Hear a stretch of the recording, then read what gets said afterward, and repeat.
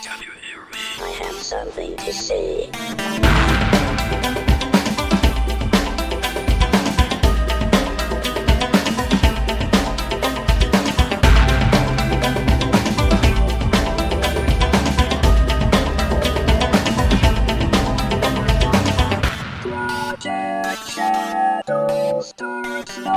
Hello everyone, how are you doing today? My name's Charlie. You might know me better as sci-fi fantasy writer C.E. Dorset, especially for reading my new book, Crucify My Love, or my new-ish book, The Chain, which is available on Wattpad right now, because as I rewrite and edit chapters, I'm posting them over there. So you can read along as I'm writing. It's a lot of fun. I'd love to get your feedback on how everything's going over there, so why don't you check it out? I'm C.E. Dorset. Just search for C.E. Dorset, The Chain. You'll find me. And thank you to everybody who does that. Today, we are going to be talking about a movie that was never made. But now, you can close your eyes and have it play out in front of you, because Audible has produced a full cast audio of William Gibson's script for Alien 3.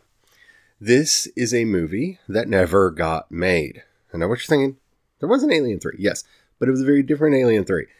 There were about 4 different ideas that went around for Alien 3, and they chose not the weirdest. The weirdest one was going to take place on a wooden space station, and with like space monks and Gothic cathedrals in space made of wood. And that didn't happen. But Audible has done a full cast, and we're going to talk about it because it is amazing. But before we do, if you haven't already, please rate this podcast in whatever app you're listening to me on. It really does help a lot. It tells the algorithm to share the podcast with more people. More people, more chance for community to grow. And that's why I do this, honest to God. Thank you to everybody who has rated the podcast. It means a lot to me. Okay, I will warn you before I get into spoilers. Okay? Because this is so good. But I don't know how many of you actually listen to audiobooks. But this is amazing. Okay, it's 2 hours and 16 minutes long. It's the full script. It is so good. Out of 4,404 ratings on Audible, it's got a 4.3. So it's not just me blowing smoke up this movie's patootie, because it is so good. This is the movie that I wish we had gotten. This is the film that should have happened. So I'm just going to read this little bit from the description here. The book begins with the Sulaco on its return journey from LV-426. On board the military ship are the cryogenically frozen skeleton crew of the film's survivors, Ripley, Hicks, Newt, and Bishop. We travel aboard and hear the alarm blare. Our heroes are no longer alone. Bum, bum, bum. And what's really cool is they actually got Michael Biehn back to play Corporal Hicks, and Lance Hendrickson back to play Bishop. And Ripley's really not in this story, which for an alien story is both refreshing and different. She survives in that she, this isn't like the version of Alien 3 that we got, that Corporal Hicks and Bishop and Newt just died off camera and only Ripley's alive. It's not like the reverse of that, where Ripley died off camera. And no, she's doesn't wake up from the cryogenics. Something is apparently wrong with her. Personal theory, when Weyland-Yutani pulled her out, they put her in a coma. Medically induced coma. Personal theory, can't prove it.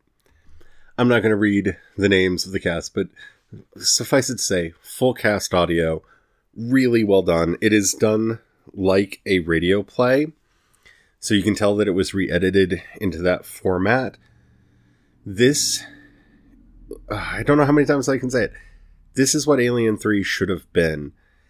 And it's such a thumb in the eye in what we've been getting with Alien Covenant and Prometheus, that this is what Alien could have been. And the brilliant thing about it is that it doesn't forget the premise.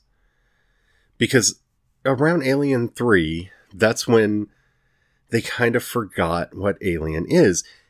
And a good Alien movie is that wonderful tagline, in space, no one can hear you scream.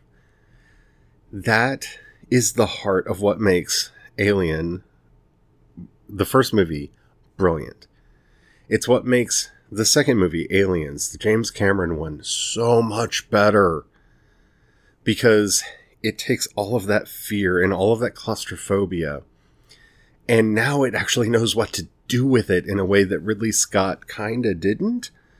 Not to take away from the first movie. The first movie's really good, but Aliens is so powerful in the way it inspires fear. And then it just kind of becomes a monster movie. Like, you could recast Alien 3 and put any monster you want to in it, and the story really wouldn't change. I don't think you can do that with either of the previous movies. They knew what the xenomorph was and the danger of the xenomorph. William Gibson's script remembers that the xenomorph is different, that it is horrifying, and that it is an existential threat to life. And that's something that Alien 3 forgets. Alien 4, Alien Resurrection, when it's on, it remembers that, and it's really good. And when it forgets it, it's okay. But neither Prometheus nor Covenant remember that. Prometheus is a movie about corporate greed, where people can have a cesarean section and then do all kinds of amazing things immediately afterwards with staples in their stomachs. So, okay, that's awesome. And people don't know how to run to the left or the right. Ever forward, ever onward. But it's a movie about corporate greed. And that's not what an Alien movie is. Covenant is another movie about corporate greed and David going crazy, I guess. But that, again, not what an Alien movie is. It's like when I did my big talk on kaiju movies. Kaiju are forces of nature. You can define what that force is and where it came from however you like. But a kaiju is a force of nature. If you could substitute any other creature for your kaiju, if it could be an alligator in the sewer, if it could be a lion in the Serengeti, if it could be any other creature, it's not a kaiju movie. And that's, of course, the problem that, Godzilla has, is you could substitute it with the birds from the birds and pretty much have the same movie in most respects. That's a problem. And that's the problem that Alien has had for a while. This remembers. This puts a new twist on the aliens, that the xenomorphs, that is so much more disturbing and so much scarier than any of the xenomorphs that have followed. That it really should have been made into a movie, and this should have been the story that we got.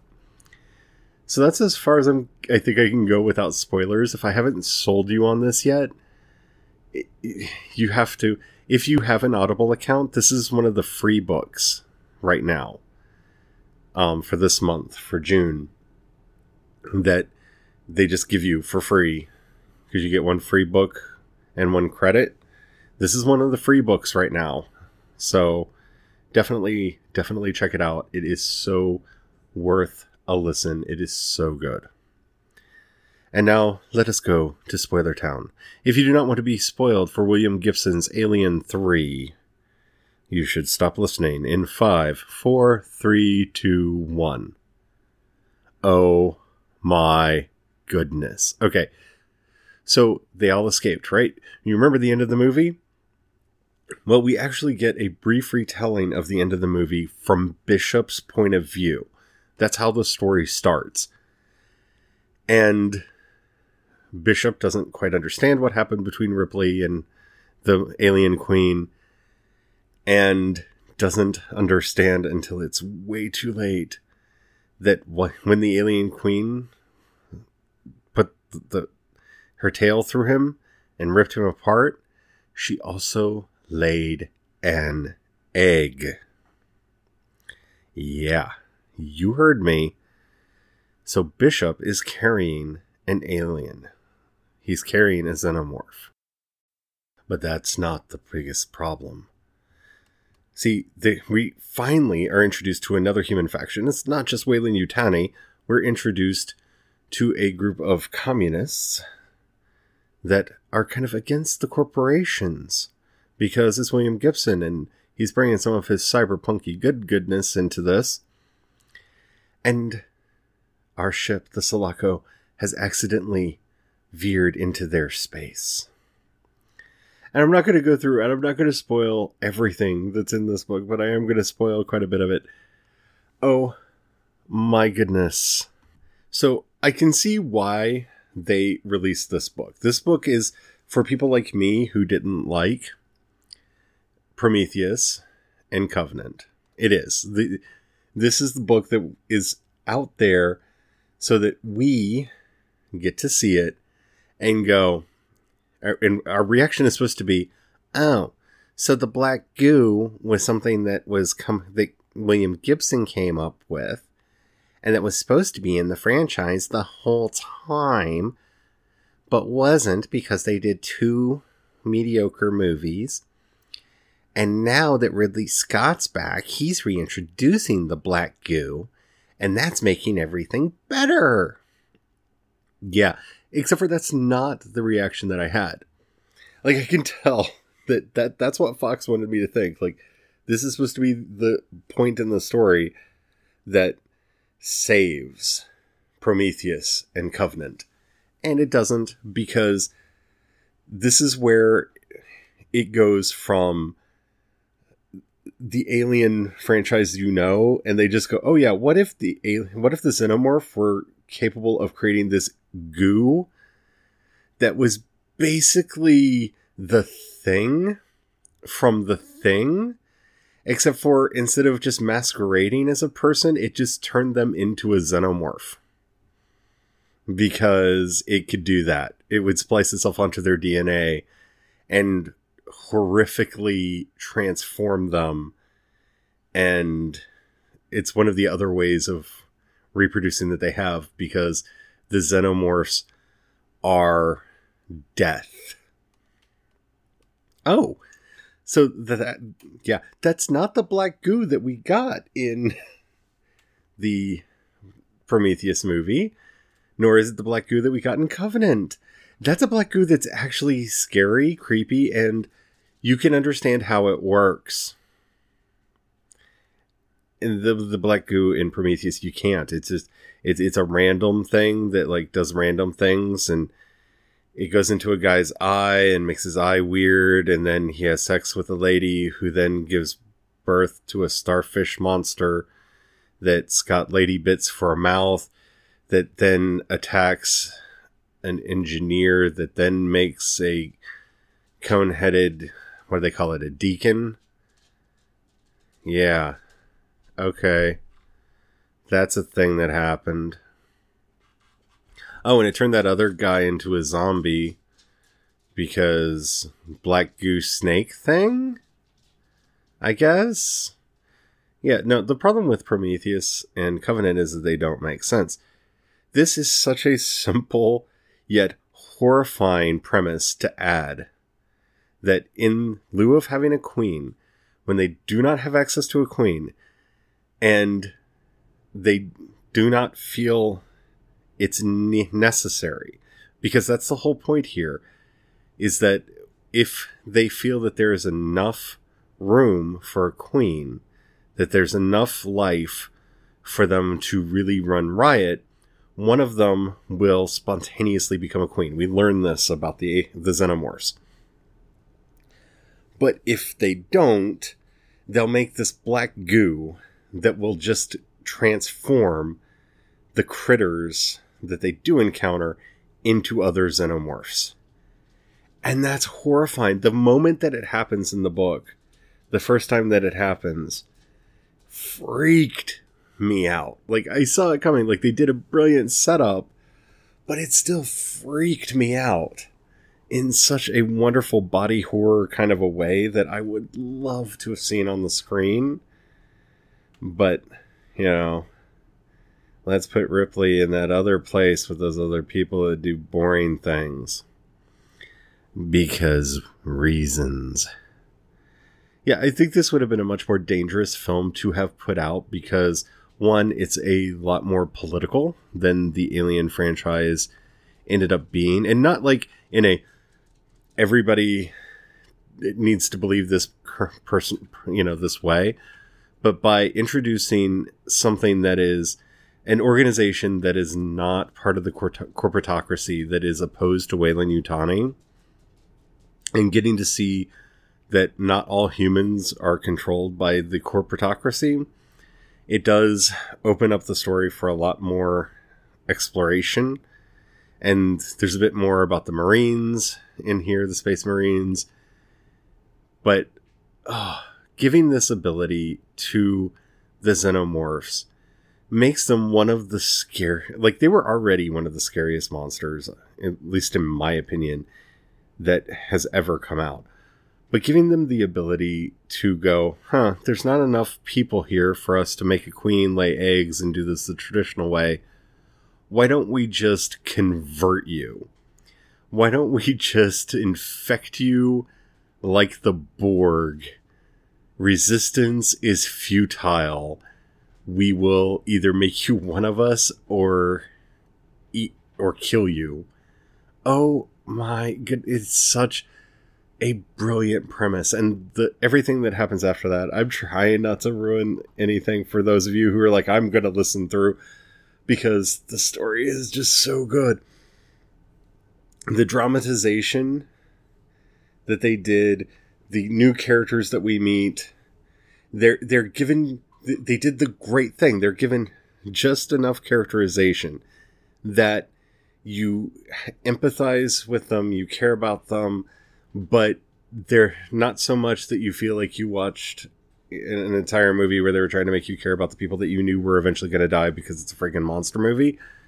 Like, it finds that balance. The characters are interesting. It expands the world, and it's everything that we needed. Like, it saddens me in some ways that this has come out, because if this had been Alien 3, the Alien franchise would have gone in a completely different direction. And this movie, if this movie were made, if this were the real Alien 3, it rules out Covenant and Prometheus. Like, neither one of those movies could happen, because now that we have a definition of the black goo, that the black goo genetically changes the people that it encounters into xenomorphs, then that completely nullifies the story in those two movies, so they could never happen. And like with Alien 3, I'm choosing to believe that this was Alien 3, like this is my new Alien 3. And when I do a marathon, which I want to do Alien marathons, I love those movies so much. When it comes time for Alien 3, I'm probably going to put this audiobook on in future and listen to it instead. Because the idea of introducing body horror to the Alien franchise, where the people are turned into xenomorphs, that is horrifying. Like, nobody is safe. Like, if it had gone undetected long enough on the Nostromo, this could have happened. Like, the brilliant thing about this movie is when you have that retroactively applied, right? It's what a good sequel should do. You realize exactly how lucky Ripley was that she was able to figure out what was going on as fast as, like, that they figured it out fast enough that it didn't start generating this black goo and didn't just start converting them and they didn't get overrun. I mean, when I watch Alien again, there's going to be so much more tension because I know that there's this possibility that if the xenomorph goes undetected and they don't deal with it fast enough, this is what could have happened. Even though, yeah, I know it's like side story and what have you, but still, this, oh my goodness. If you are a fan and you haven't read this book, this is worth checking. Like, I do not have one of those Audible codes. I wish I did because I could use the money off of them. But this is one of those moments where if you haven't checked out Audible, get this for your free book, and you will not regret it. It is such a good story, as have been several of the Alien stories that they've done. River of Pain was very good. Sea of Sorrow was amazing. I've really enjoyed. They've been doing these dramatized Alien stories over at Audible for a while, and I've really been enjoying them because they are unfortunately better than the movies because they don't have Ridley Scott's fingers on them. Because he's the problem. He's very much the problem. Thank you for listening to this episode. If you haven't already, please rate the episode. It helps out a lot. In the show notes, you'll see a link for both my Patreon and the community support tab. If you have as little as $1 a month, please join the project and help me to do all the things that I do. It really does help out a lot. I really can only do a lot of this because of your help. It does mean the world to me. If you don't have the money, don't worry about it. No pressure. But if you know somebody you think might like this podcast, please share it with them. Help the podcast grow. That would be awesome. Yeah. You can send me a voice message through the link in the show notes from any device that you're on, or hit me up on Twitter or Instagram. I'm C. Dorset on both. Or you can find links to everything that I do over at projectshadow.com. Until next time, don't forget, have the fun.